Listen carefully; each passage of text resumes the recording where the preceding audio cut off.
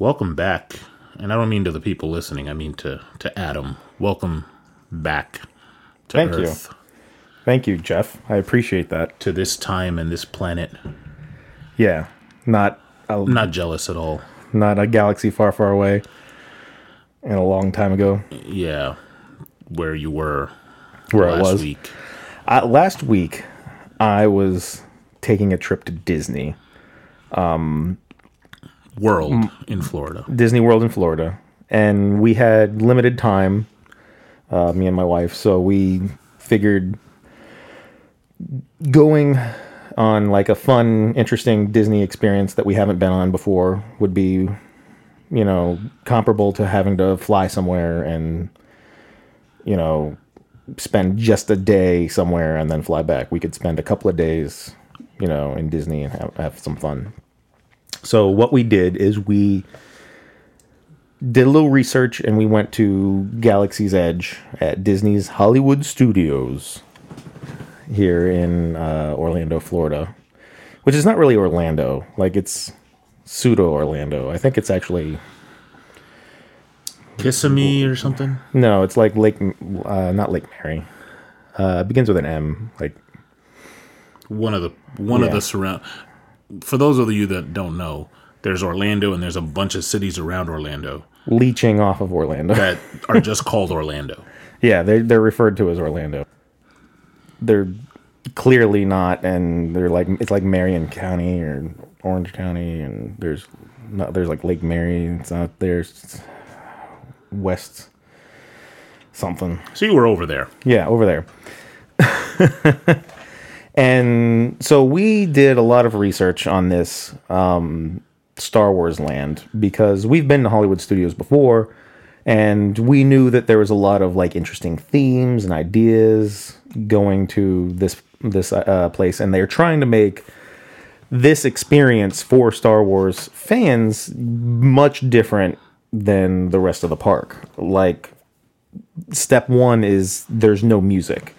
So it's more immersive of like you hear jungle sounds and then you hear like marketplace noises and you hear starships flying over the area, and realistically sounding too. Like, they hit hard, like they're like it'll stop you and you're like in mid conversation and be like, whoa, what was that? But they have a lot of like stuff from the movies, like in Disneyland and Disney World and whatever. They have character meets where it's a place and it's kind of like a ride. You stand in line 30 minutes to go meet Jasmine, Snow White, Cinderella, Ariel, whoever. Take pictures and Yeah, stuff. you take pictures. They sign your autograph book because Disney sells an autograph book for the collect them all kind of a thing. And then you go, you kind of bounce around. This is very different. There's some places where you can kind of stumble upon some of the main characters, like Chewbacca, Rey, Stormtroopers, Kylo Ren. But they're mostly walking around the park with like an agenda, like they're going to do something, and like they'll stop and take a picture, but like you can't really get them to do an autograph. Or like they also, like when they're walking around, like they get swarmed a little bit, they're like, oh, Chewbacca, Chewie, and everybody's calling out, and he's like, and then he keeps moving. But So it's a little more organic. it's more organic. There's a different way of talking. Everyone says bright suns, rising moon. Bright suns is morning and afternoon greetings for hello. Rising moons is goodbye. Till the spires is rising moons is good evening. Till the spire is goodbye. Lots of different and interesting, like all money is referred to as galactic credits. It's not referred to as dollars and cents or Disney dollars or whatever. They have everyone's dressed the part, and here's the thing that me and my wife did: we dressed the part too. There's a whole thing online where they talk about like appropriate ways to wear outfits and costumes and whatever. Like, they don't want you wearing any helmets or masks. Like, they don't want your face obscured. Hats and stuff are fine, but like they don't want you doing like hoods and robes, like long, heavy. They want to see it really turns into a security thing. Yeah, But that like, makes sense. But like, if you want to go dressed kind of like someone that lives in the Star Wars universe, they encourage it. So, if you wanted to wear, because we talked about this before you went, and you said something like, it seems like they didn't want you to look too authentic. they don't want you to look so you can. There's a couple of ways of doing it. They have a guide, and maybe we'll link this in our description of our video, Yeah, like we can do that. to Disney's website, where it's like anything super military, like, you know, hard military uniforms, pilot, you know, jumpsuits with the helmets and the thing, extreme likenesses to characters. So like, you know, you 100% look like Han Solo. Yeah, that was going to be my question. Like, if you bought Han's jacket or Poe's jacket and had the exact look, Yeah. right? Like you're cosplaying as, that's no good. No, that's no good. Okay. So they don't want you to look exactly like a particular character, because they don't want people stopping and taking pictures with you, you know, because they don't want the idea that you work for Disney, you know.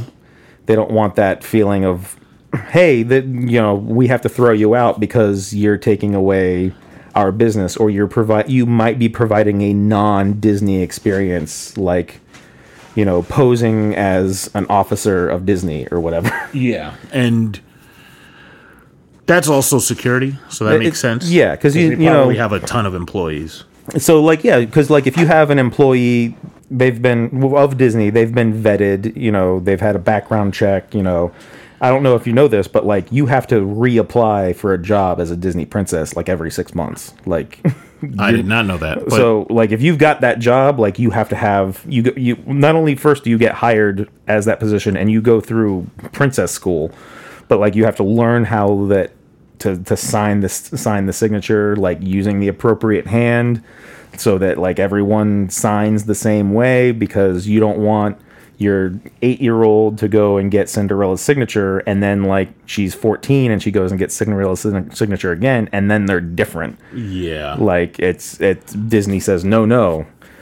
But like, yeah, it's a security thing. They've been vetted, they've been trained, they've got, you know, experience, and then like, you've got some yokel who comes in dressed like Han Solo, and he's like Smoking. you know, yeah, he's like smoking and then inappropriately touching himself in the bathroom in front of, like, it turns into an issue, and like, so it ruins the image yeah, of what's going on. And you know, it also Han Solo's dead at the point in time when this park is taking place. if y'all don't know that, Spoiler. if you don't know that, I can't help you. You saw what this was. Yeah, so Well, but at the same time, my Disney fanboy is going to kind of be an apologist for people who don't like that they can't cosplay. This also it promotes creativity in a way. Yeah. It lets you be part of the world without just being, you know, the cosplay guy. yeah. You know? And then, but they also have like policies of like, hey, no guns, you know, no weapons, you know, no battle axes or whatever. However, they'll let you carry around a lightsaber hilt, you know, or, you know, because they sell those in the park, so you can do that. But like, yeah, there's no weapons, there's no holsters, no guns, no, like, they don't want anything that looks like something they have to vet. Is like, oh, someone brought a assault rifle into here. Well, we'll get to more of this in a little bit, but for the lightsabers that they sell and the lightsabers that you can purchase, there's a finite combination of them, right? So they probably know what those look like. Yeah. So if you had something that was like, you know, a lightsaber hilt that had some sort of weapon inside it, they could tell if it's, hey, this is the lightsaber you bought here. Yeah. And here's a hilt that's from somewhere else. Right. Some other. Yeah, whatever. and a lot of stuff that's like big in metal, like they still go through the metal detectors. They still go through, you know, a bag inspection. They still like look at all the heavy stuff you bring in, and they're like, "Hey, what is this?" And then there's like one guy that's in you know, a security outpost, you know, going by all the lines, who's like the guy that they're like, "Hey, is this cool?" And then they're like, "Yeah, it's cool," or "No, it's not cool," or whatever. So caveat, is that like they don't want people bringing in, going overboard. And even then with costumes, like you can do an inspired like look. You can do like a Han Solo outfit but they want you to do 70% Han Solo and then like 30% something else so that it's not throw your own flair into it. Yeah, so like change out the pants, change out the vest, different boots, something that's like non 100%, movie accurate or whatever. But don't be Caucasian. Yeah. Whatever. Yeah, go ahead. Yeah. So like my wife and I went and we dressed the part. We had a Resistance day where we kind of looked, kind of more, Resistance-esque. We lots of tan and earth tones and, like not combat boots, but like work boots. And I had like a backpack that slings over one shoulder that was like canvas. And I actually brought that bag here. Like it's got, we put some writing on it. It's got a couple patches. Like it's a brown zipper bag. There's lots of buckles and stuff. It looks very organic. And you got the patches there, right? We got the patches there because I knew they sold other memorabilia, and it's like, hey, it's like going on, getting one of those giant suitcases, a la It's a Wonderful Life. And he's like, I want a big one with stickers from Bombay and whatever. Like, he wants to put a lot of stickers on his suitcase. So, like, it's kind of our same idea. I'm not looking directly at it right now, but I remember you had a Rebel insignia and the Jedi Order. Right. We had the old Jedi Order. And then we had a Rebel insignia. It's more of a Resistance insignia. It's actually the exact same patch that Poe has on his jacket in The Last Jedi. So it's that same patch on his shoulder or whatever. But like, we put some patches on there. We put some writing in the Star Wars language, which is known as Arabesh. We wrote some. Mine says, "I'm going on an adventure," a la Bilbo Baggins from The Hobbit. My wife's wrote on hers, it says, "I am one with the Force," a la her favorite character and favorite movie, which is Rogue One. She also put the Rogue One. It's similar to the Rebel insignia, but it's the Rogue One insignia, which it's got like a little more flair in it. Mm-hmm. So she did that, and we went out and had a great time. Like, I did more of a Poe Dameron kind of inspired look. She did a more of a Leia. She had hair buns and stuff, and then an inspired look. But like, we weren't movie accurate. We were just like, we got a lot of our stuff from like thrift stores too. So like, we did like low budget purchasing of some stuff. The stuff that cost us the most, I think, were the bags and not even shoes. Like, my wife got a pair of shoes at Walmart for like, they were like nice, like leather looking brown boots for like $5. I'm gonna tell you something. When the most expensive thing that you bought is clothing from Walmart, then you know you were we were doing it on a budget. Yeah, you were saving up for other stuff, for other things that I see on this table. Yeah.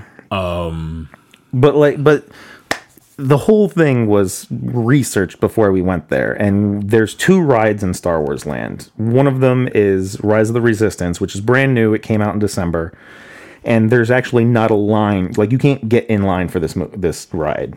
Like, it's not an option yet. So no fast pass. There's no fast pass. Nothing. There's no standby line. There's no nothing. There's a standby for the Millennium Falcon, which is the other one. It's called Smuggler's Run Millennium Falcon, or Millennium Falcon Smuggler's Run, and then the other one's Rise of the Resistance. So in researching this, knowing that they have this unique system of getting onto this ride early in the morning, is you have to show up at rope drop, which at rope drop means they pop, they cut the rope and allow the masses to enter the park and do what they need to do. But the thing about it is, this ride fills up in under a minute. Like, the whole queue for the entire day is done in under a minute. So you have to go through the Disney app to load in, to like get a chance to get into this thing. So the part of it is you have to be in the park at the time when rope drop happens. So like, you have to have already purchased your ticket, be there at opening. They let you scan your ticket and then get into like that starting area, like Main Street area. And then once you're there, then you can get into the app, and the app knows that you're in the park, and then you can then sign up for getting into Rise of the Resistance. And they on the app, it says they guarantee a maximum of 60 boarding groups. They call them boarding groups per day. And then they have backup boarding groups that go up to like 150. Then how many is in a boarding group? About 24 people. So it's not a lot. Okay. I'm just thinking of how many people go to Disney, how many people go to Hollywood Studios in a day, and how many people visit Galaxy's Edge because it's new, and you have that's not a lot. That's not a lot of people, right? So we got up at 4:30 in the morning, got dressed in our outfits, got to the park, got into the park, and then my wife, God bless her, she was amazing. She figured out this system, which we're not going to divulge here because we did our research. You can do your own research. Yeah. We got into boarding group 2 on day 1, and then boarding group 10 on day 2. So we were guaranteed, and we were like some of the first people called too. Like we got in like that. It was amazing. So, and me and my wife both discussed like, hey, if we go to this ride and it's not worth getting up at 4:30 in the morning, we're not going to do it. But oh my God, it's so worth it. This ride, first of all, walking into Galaxy's Edge at Rope Drop at crack of dawn in the morning, like the sun is just coming up, it's still like hazy out, and you're walking in and you're hearing sounds and you're seeing X-wings and A-wings parked on the side, like, you know, with pilots and stuff climbing around. Because the Galaxy doesn't sleep. The Galaxy doesn't sleep. You know, they're fighting a war out there. And it's not only like this amazing kind of thing to do, but like it's a religious experience. For a lack of a better, like it's like going on a pilgrimage to a holy site. It's the best thing I can really describe it as. I can't really think of any other IP, maybe Star Trek, that has that much, like, you know, Harry Potter is fairly recent, very recent, right? So there are people that are diehard Harry Potter fans, and going to Universal and going to the Harry Potter park, the Wizarding World there is the Wizarding probably, World of Harry Potter, yeah. You know, and I would say Star Trek, yes. Lord of the Rings. But you got to go to New Zealand. There's nothing in the States for that. Yeah, but I'm saying, like, if there was a Lord of the Rings park, I assume for people who are diehard Tolkien fans, that would be. But there is very little. I mean, because Jedi is basically, you know, like, I don't think there's anything to compare with being able to walk into a Star Wars experience. I can't think of anything, because I've been to the Harry Potter land, and I'm a Harry Potter fan, but I'm not a fanatic. Mm-hmm. Like, I enjoyed the movies. I've never read the books. I enjoy some of the little stuff that goes along with them. I have a wand or two, you know. But it didn't have this same shock and awe of it. Like, not in a negative. Shock and awe is like kind of could have a negative connotation. I'm trying to say a more positive word, but like it's positively jarring. Like, I don't know how else to say it. Yes, exactly.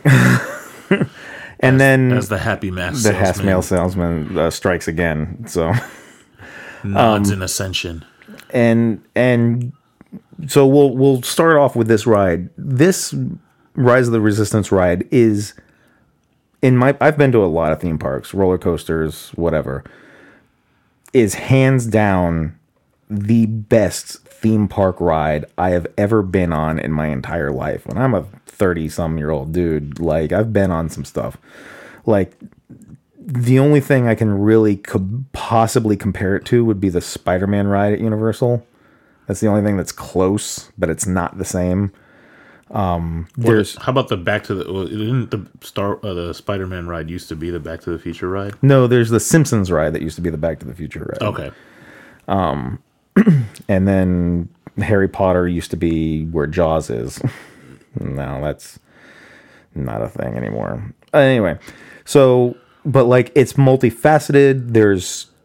There's actors, like live actors that are walking around and like making sure everything's going according to plan. Like there's multiple parts, like you get on one ride and it turns into another ride, and then like you're moving around, and then you're talking to stormtroopers, you're talking to first order officers, you're running, escaping, there's explosions, there's like a lot of intense stuff, and the whole thing is brilliant. And the other, like some of the other stuff that I learned about it is like this ride is not on a track. There's no like rail for this thing to be on. You get into this, like one of the parts of the ride is you get into this cart, and for lack of a better term, it's remote controlled by a computer, a droid, one could say. and so like you're moving around, there's not a lot of that jarring movement of like being on a track and stuff. The ride is impressive in the way that like you get into like two different carts, like the group that you're on splits into two different parts, and then like one half of your group will go one way and the other half will go another way, and they're different experiences. And so like you kind of have to ride it twice on both different times to see it the same way. It's so cool. And then like once the ride's done, you're like, it was a satisfying conclusion to a ride. It was so good. So I hands off to Disney, the Imagineers, the people that did all that. It was so impressive. So impressive. Like, give me a little more specific. Like, I know I'm trying to not ruin stuff. Yeah, that's why I'm trying to tailor my question in such a way that I don't want us like, it's immersive, obviously, but does it make you feel like you're watching what's happening, or are you a participant in the? There's a little bit of watching. Like, because they can't have you do any like direct interaction, because there's a number of screens and animatronics that you're dealing with, and they got the actors, the guy that plays Hux, he's in it. Adam Driver, who plays Kylo Ren, he's in it. Daisy Ridley, he's in it, or she's in it. Don't write emails. I apologize. BB-8's there. BB-8's an animatronic. But like Poe's there, he's on a screen. Nime Nub, he's there. He's an animatronic and on a screen. So like they're talking to you, but like to give kind of like a description of what happens. You are in a resistance base, and the First Order may or may not know that you're there, but they're taking no chances, and you're evacuating.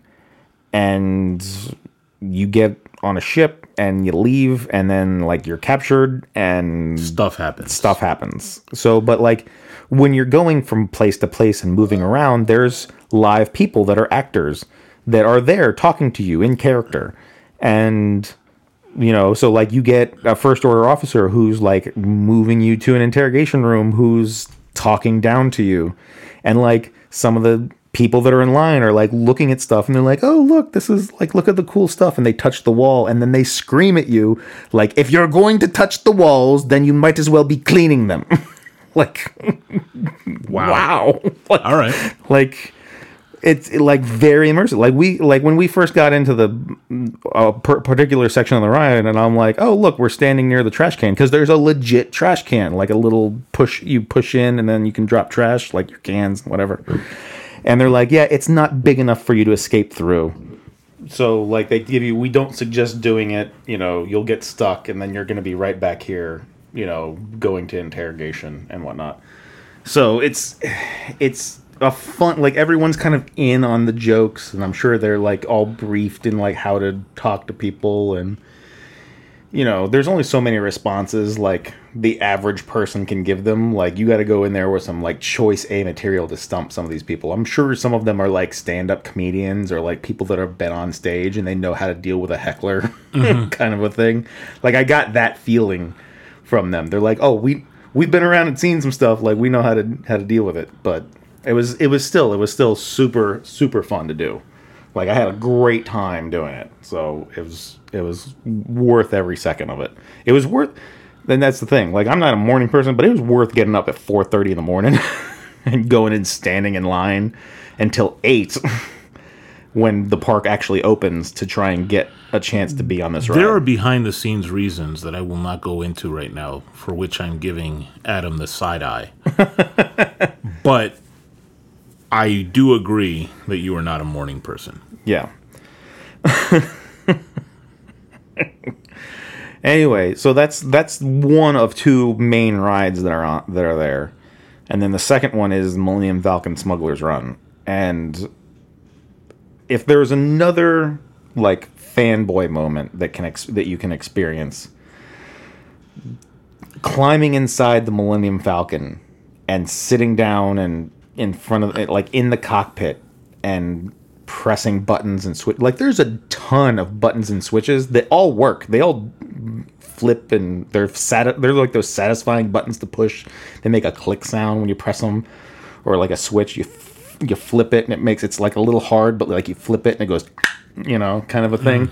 Like, satisfying clicks. But like, you go in and the whole idea is that you're being hired as, a flight crew to do some legitimate transportation for Hondo Ohnaka of Clone Wars fame.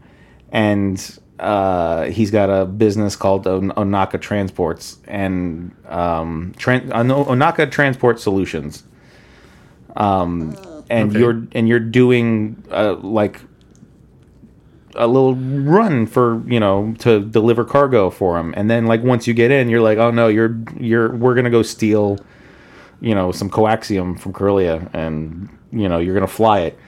And it's like there's buttons, and like there's 3 positions. There's pilot, engineer, and gunner. And like, me and my wife both did pilot and engineer multiple times. We never got gunner because, first of all, pilot is amazing, and an engineer is like, you're the responsible one, because like as the ship gets busted up, like it's going to, because you have people piloting it that have no business piloting something that big, like bang it into walls and off rocks and stuff. Like, you're responsible for like making sure the shields are up and angled and like that kind of a thing. And the gunners just smash a button to fire shots at TIE fighters and stuff.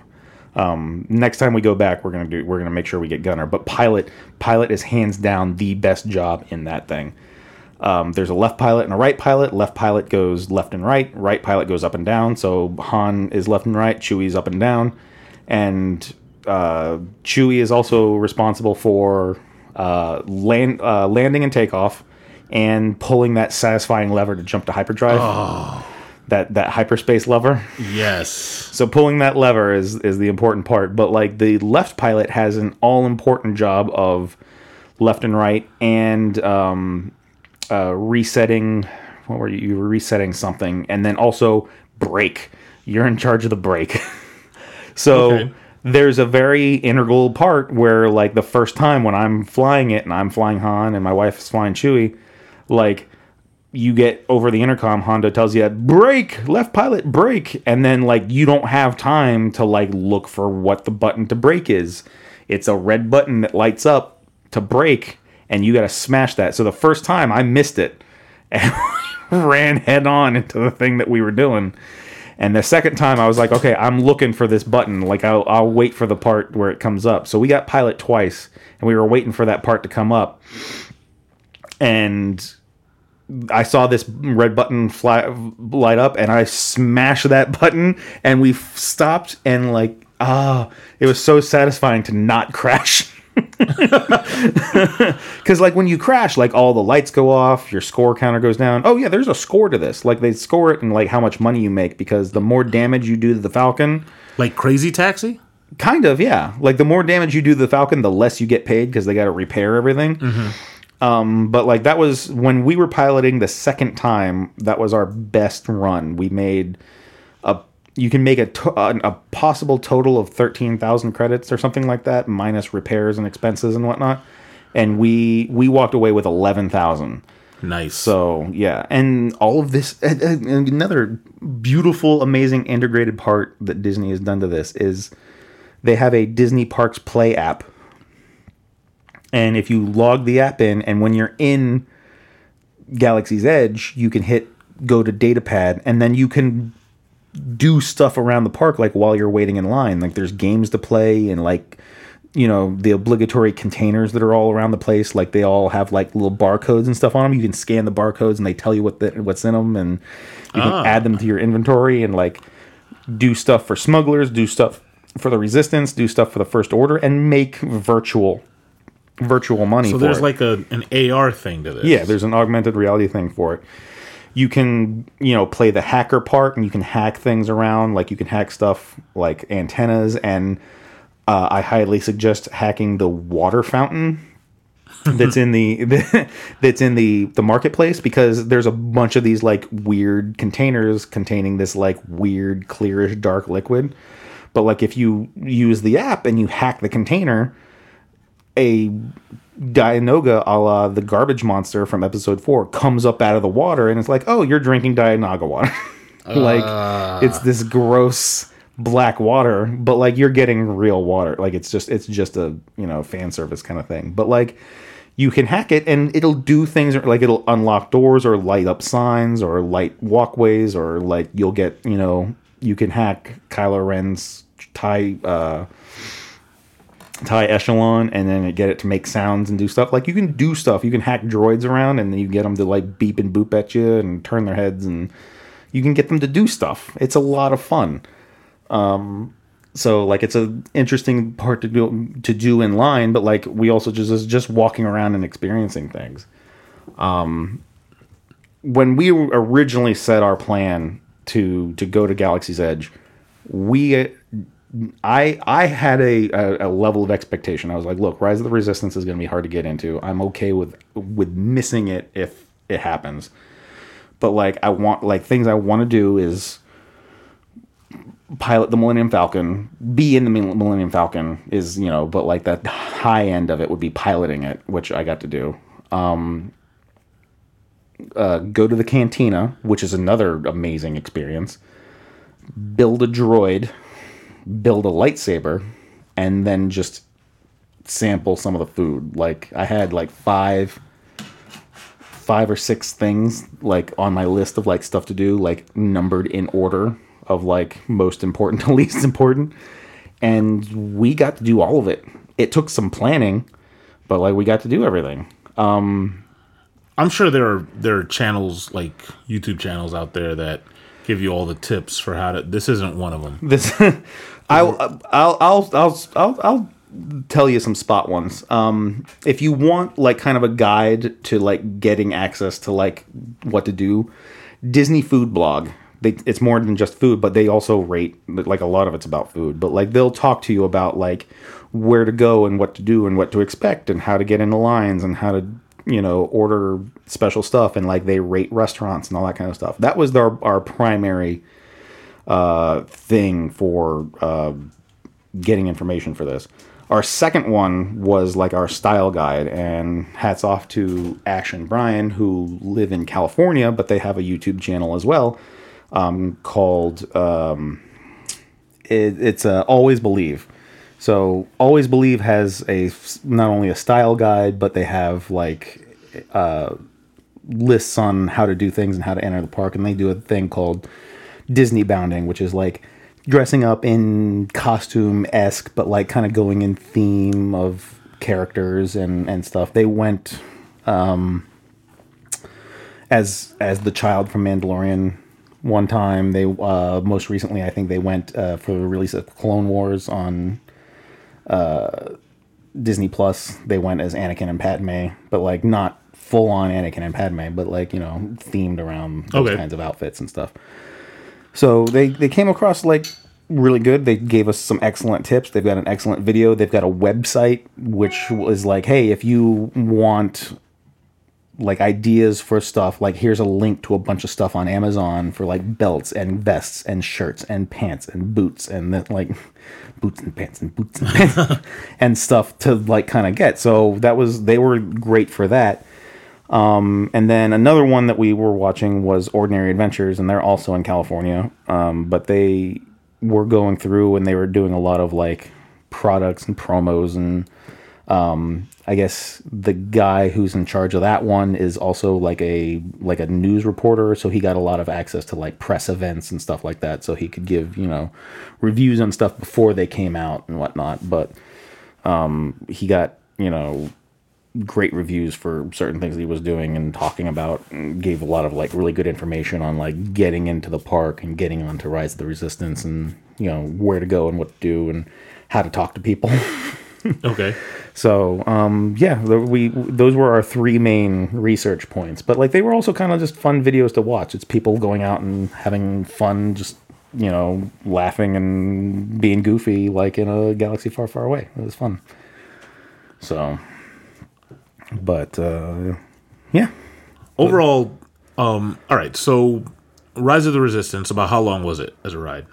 As a ride? Yeah. Because it's in sections.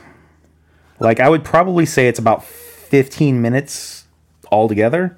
That's pretty... 20 minutes altogether. Okay, but that's like, pretty good. There's one ride, and then there's like a second part where there's kind of like a little mini line, and then you're on a ride again. So Okay. I'm counting that part where the little mini ride, the mini line is probably like 5 minutes. If you're talking about total ride time, you're probably looking at like 10 minutes. All right. And then how about Smuggler's Run? Smuggler's Run is probably like an 8-minute ride, but it's a busy 8 to 10 minutes. It's a busy 8 to 10 minutes. Like, you're moving, like stuff is happening on out the cockpit, and you're pushing buttons and pulling levers, and so like you have to pay attention too, because it affects your score. Everyone's got to work. You have to walk in there with like a crew of 6 to like handle this thing properly, because like if you want like the best score, like everyone's got to pay attention. Like, it's best if you've kind of probably done it before, and if you haven't done it before, like maybe do it, you know, like be kind of a video game person and kind of know what you're doing. But like, you will have a great time regardless. But it's super fun. The whole thing is super fun. So about 10 minutes apiece, and Smuggler's Run has 10 minutes. That seems like more. It seemed like it's a fast 10 minutes. Like, you're doing and moving and pulling levers and piloting and swinging back and forth. So I would say it's about 10 minutes, but like, you're engaged that whole time. So it seems a lot shorter. Okay. And then there's toys. There's toys. I don't want to call it toys. That's almost cheapening it. There are relics. It's derogatory as well. What it is. It's not really toys. I apologize wholeheartedly, because I'm looking at them and I'm like, this is fucking awesome. They're not. It's not a doll. It's an action figure. It's not even like, this wouldn't even. No, none of these are like. This is some primo shit. Yeah. So the first thing I'll talk about is like, when we got into Rise of the Resistance the first time, we had to make a choice, and what we ended up doing is we ended up talking to a cast member, because they're not, you know, employees, they're cast members, they're all part of the Disney experience.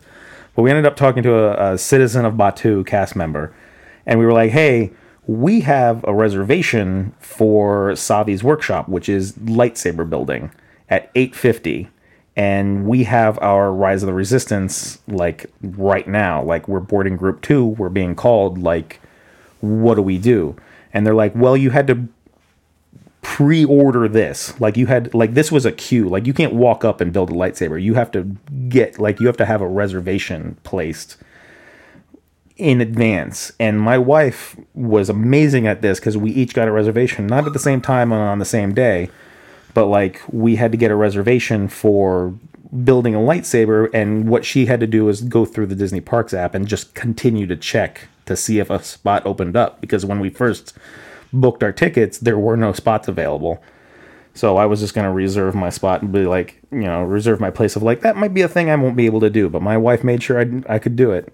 And so she's a loving, caring, wonderful wife, making sure that I can have everything I ever want.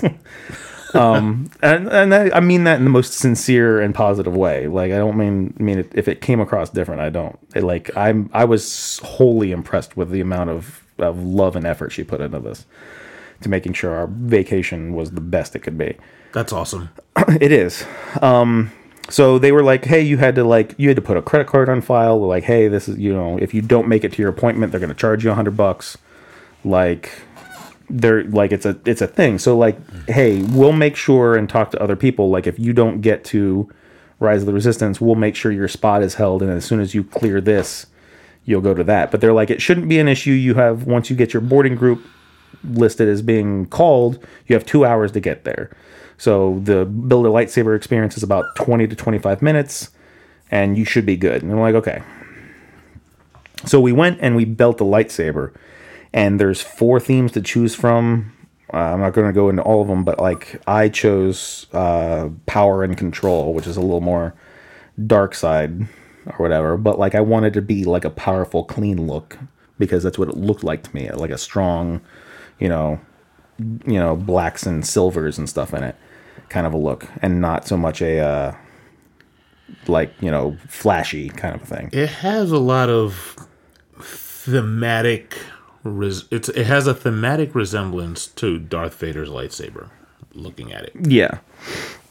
Like, it does. It's not going to, if you told somebody, hey, I bought Darth Vader's lightsaber, they're going to tell you, no, you didn't. No, that's not it.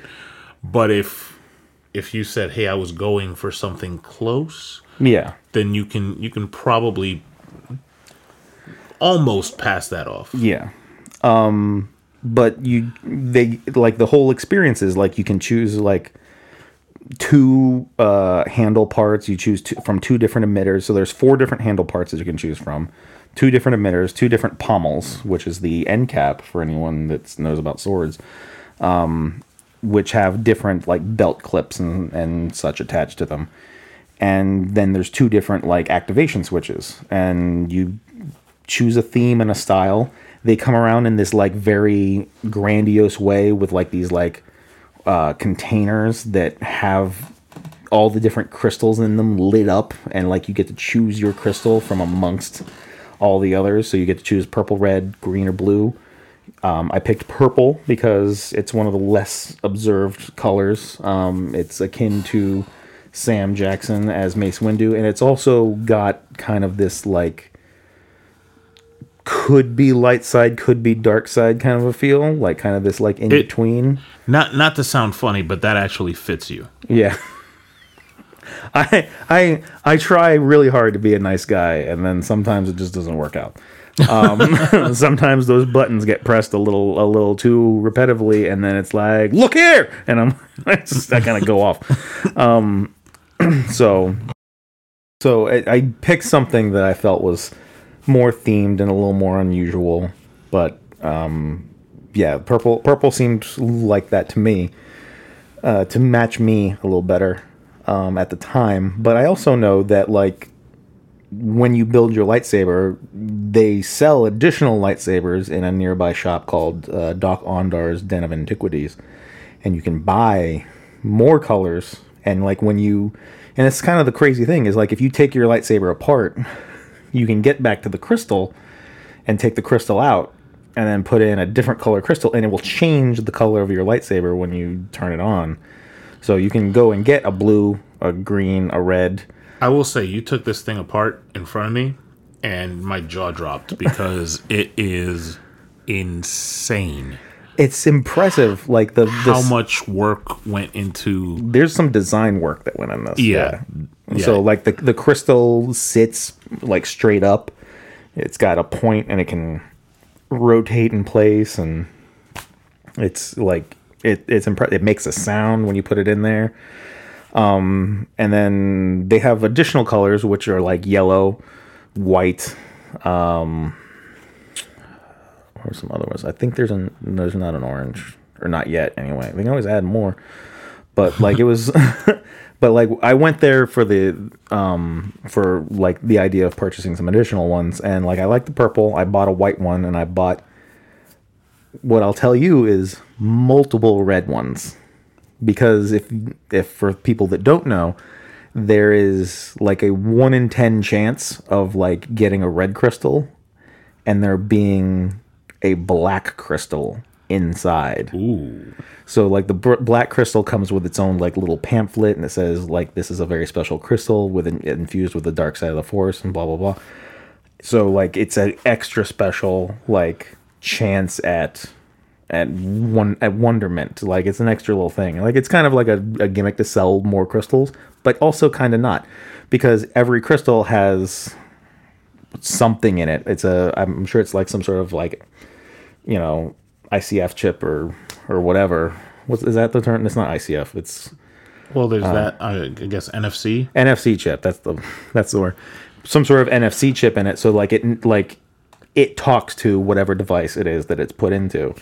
And Doc Onder's Den of Antiquities also sells holocrons, like Sith or Jedi holocrons, which for layman's, holocrons are repositories of knowledge and trainings and teachings that a Jedi made and created and then locked away for, you know, to be enjoyed by, you know, generations of Jedi to come, like stuff that they've learned and stuff that they've referenced and their thoughts on the Force and whatever. And so I got one of those, and every crystal has a different character like attached to it. So like, and it'll also respond differently. Like if you put it into a Jedi holocron, like you'll get Yoda. If you put it into a Sith holocron, you'll get Vader or the Emperor or Darth Sidious or whoever. Like you'll get, and they'll have like phrases and wisdom and stuff from those characters. My purple one in a Jedi holocron does Mace Windu. I have not put it into my Sith holocron yet because I don't know what it is. So, in any case, like I brought you back a little gift of a red crystal container. Oh. And it's basically a lottery ticket for the chance of maybe getting a black one, like a black crystal. So I don't know what's in it. It has not been opened before, but I purchased 3 red ones, and I got 3 red crystals. So this is a container. It's red in the middle and it has 2 silver ends. Yeah, kind of like a fuse or a capsule of some sort. Yeah. And so I am to open this. This is pretty cool. Yeah. So it looks like I can put like a hook or something on it. There's a spot at one of the ends for like a lanyard. So if you want to run like a cord through it and wear it as a necklace or put it on the chain or, you know, have it be jewelry or decorative in some way, put it on. I was thinking of maybe putting one of them on my backpack that I take to Galaxy's Edge. You know, like kind of have it hanging from there. Kyber crystal. Nice. Kyber crystals. This is awesome.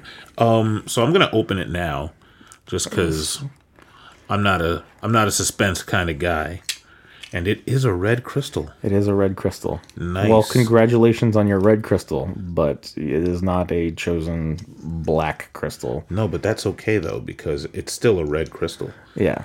Which means I'm closer to having my own Sith lightsaber, which I can, put together and then start my reign of terror across the galaxy. Is that how it works?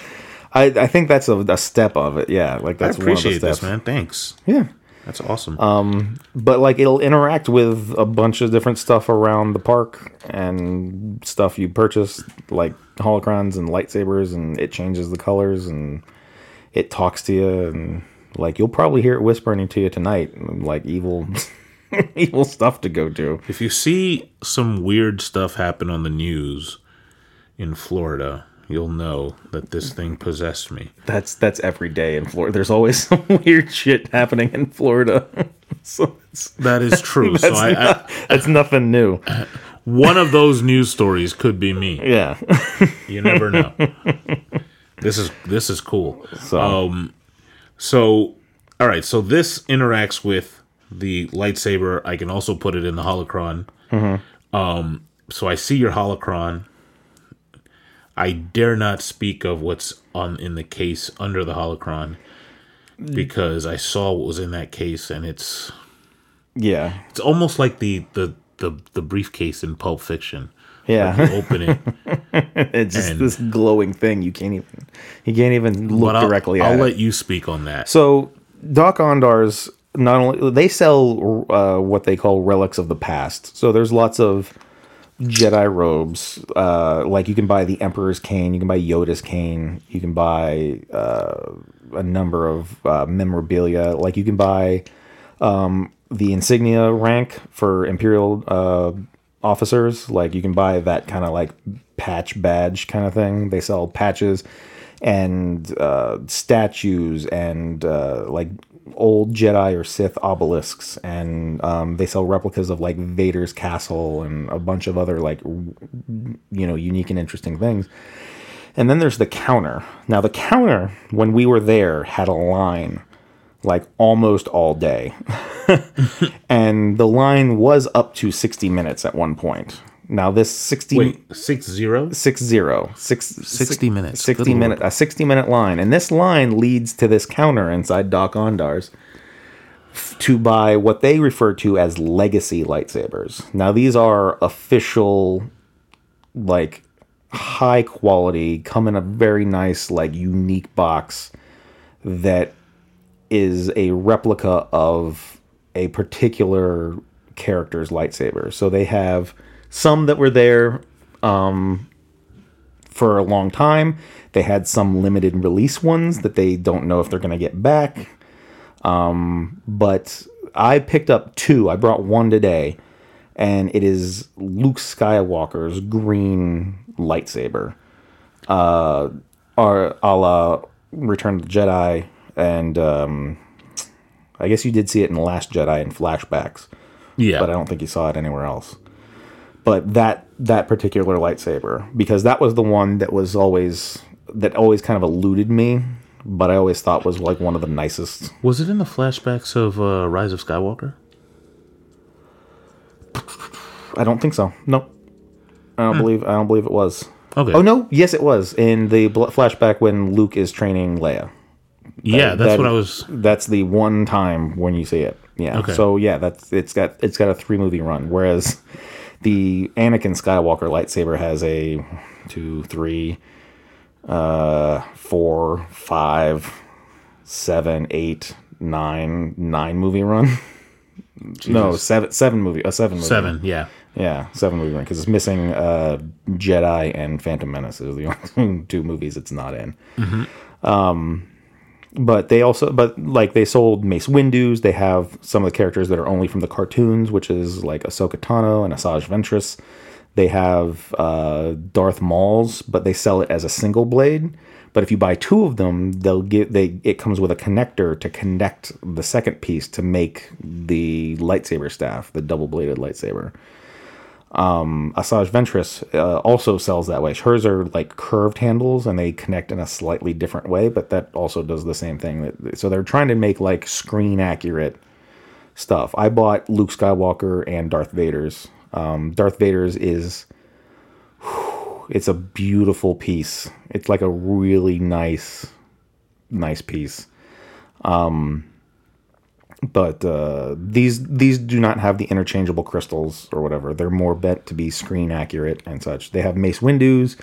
They have Ben Solos. I think they still had Ben Solos. They do not have the Rey rebuilt lightsaber, like the one with like the scorch marks to weld it back together with the leather wrap. That was a limited release, and they were out of that one.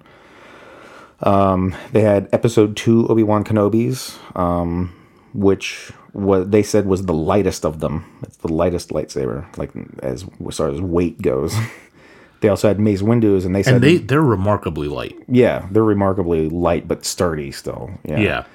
Mace Windu's, which we held, was extremely heavy. That's just because Sam Jackson's a couple of terms that we can't really use. BAMF.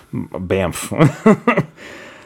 Yeah. So they were impressive. They were nice. They were really nice. I had to stop myself at 2 because I would have just sat there and I'm like, yeah, I'll take that one and that one and that one and that one and that one. And I like my house is already kind of full of memorabilia. Like I've mentioned it before. Like I really have starships hanging from the ceiling in my office. Like I have to mitigate space for this stuff. This has all been fun and worth it. Yeah, but these are jewel pieces though. Yeah, these are crown jewel kind of top end pieces for it. So we did these, and then we walked around. We did food. The Ronto wrap is amazing. It's an extremely good like dinner piece. Or lunch piece. It's a very satisfying kind of like sausage dog that's also wrapped in pork and a peppercorn sauce and like a coleslaw that's like tangy. It was really good. My wife liked it. She got one. Let's see. there's so much that we were doing. We did droid building. Droid building was also another experience. And the droid building is actually why we probably have to have a second part to this, and it'll probably be after I go. But we can't fully experience the droid part of this. I forgot to bring the remote control with it, but that's okay because it gives us something to look forward to when we revisit this. Yeah. So the droid depot. Me and my wife and I both said that this was the most chaotic piece of nonsense in this whole park, because you go in, like, first of all, the droid building has a wait. And this, like, when we had a reservation for this, we planned it online, like, put in a reservation for this date for us to go both build a droid. I built an R unit. She built a BB unit. My droid's name is Rebo, R3B0. So we haven't solidified a name for our BB unit yet. But we're getting there. But the line for this was 100 minutes to build a droid for the standby. Wow. And then probably worth it though. But we walked in and there's people running back and forth. There's kids screaming. There's literally stuff hanging from the ceilings moving around on a circle.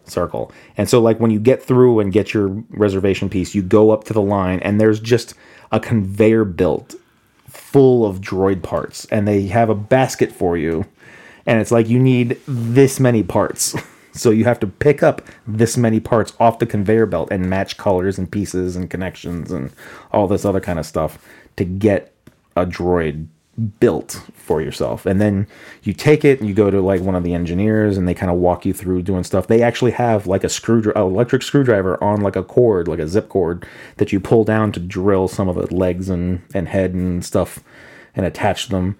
Then they put it into a box and with the remote control, and then pair it. They activate it for you, turn it on.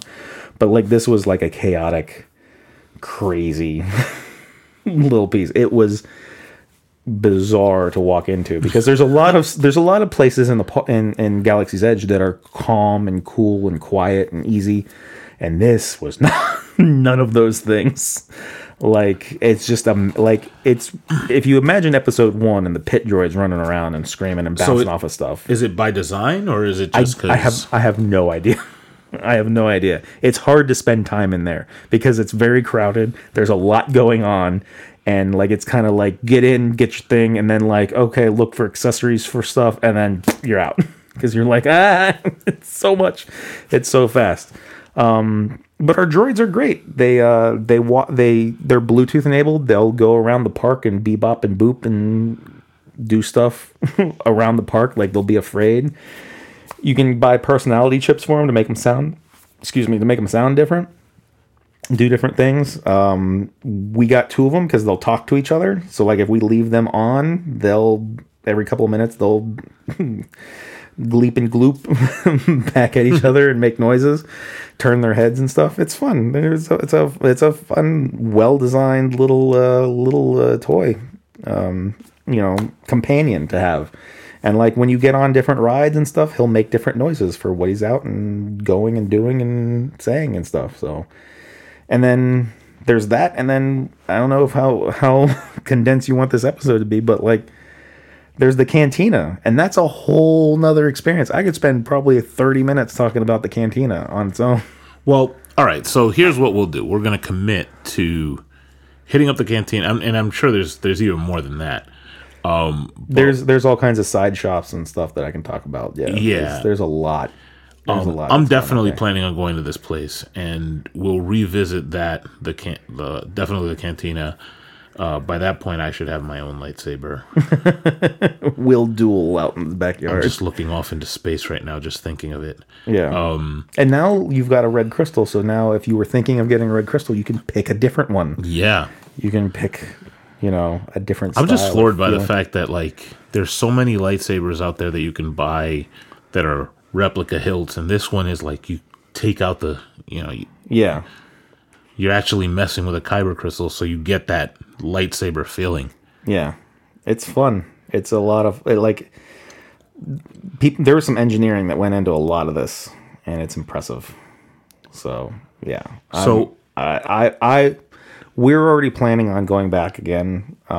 But yeah, it's again, like, it was a religious experience. Like, it was a fun. We spent 2 days there. And I could not tell you where the time went. Like, it was so, like, I was so happy just walking around and interacting. And my wife got harassed by some stormtroopers. Like, she went in Leia buns, and like she went to the bathroom and while I was standing in line for something, and then she came back and she was wanting to get back to me because she didn't want to miss the thing. It was the lightsaber that we were in line for, and she didn't want to miss like getting into it.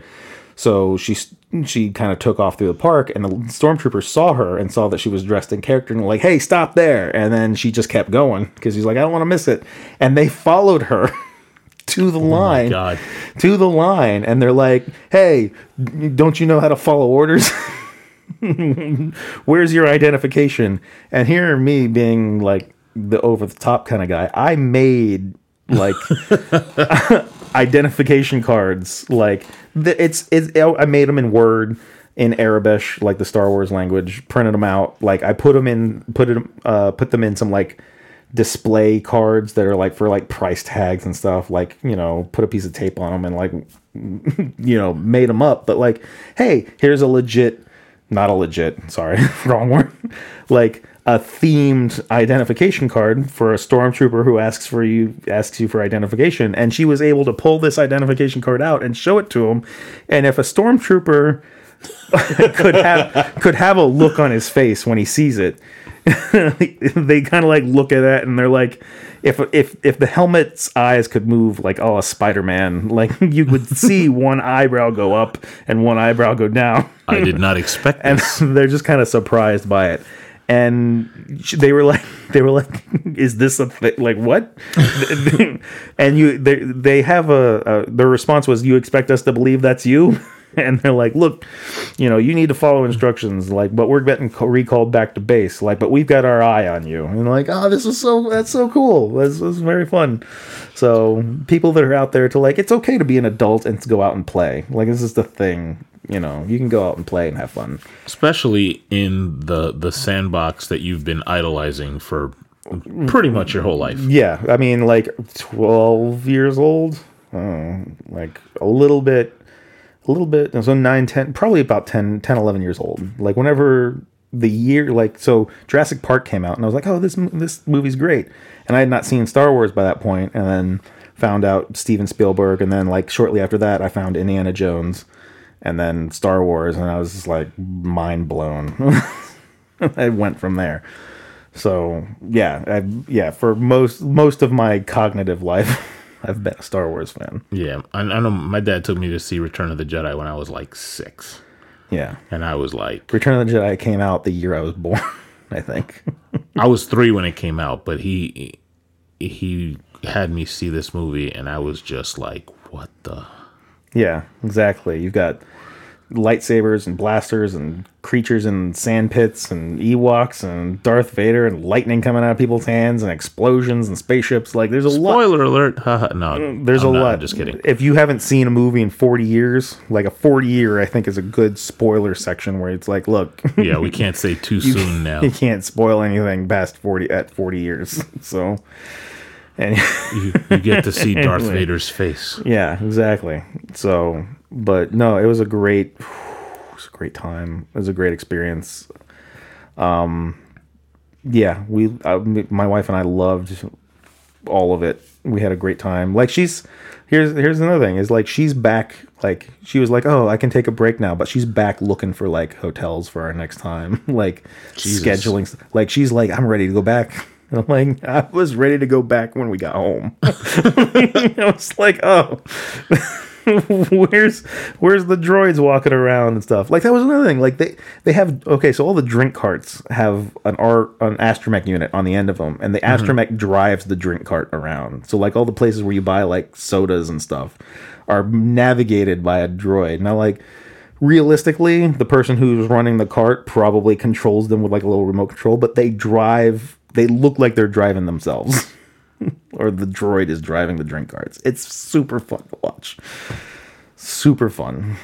Disney's always had a flair for that, for immersion. They have, yeah. It's been impressive. It's been I'm very impressed. I'm surprised that this park, like, in the beginning, got kind of poo-pooed on. They're like, oh, it's just a place to buy stuff. And I'm like, yeah, but what stuff to buy? But you know Holy what? cow. And that actually will segue to another episode that we're going to be doing, talking about just hater culture in general.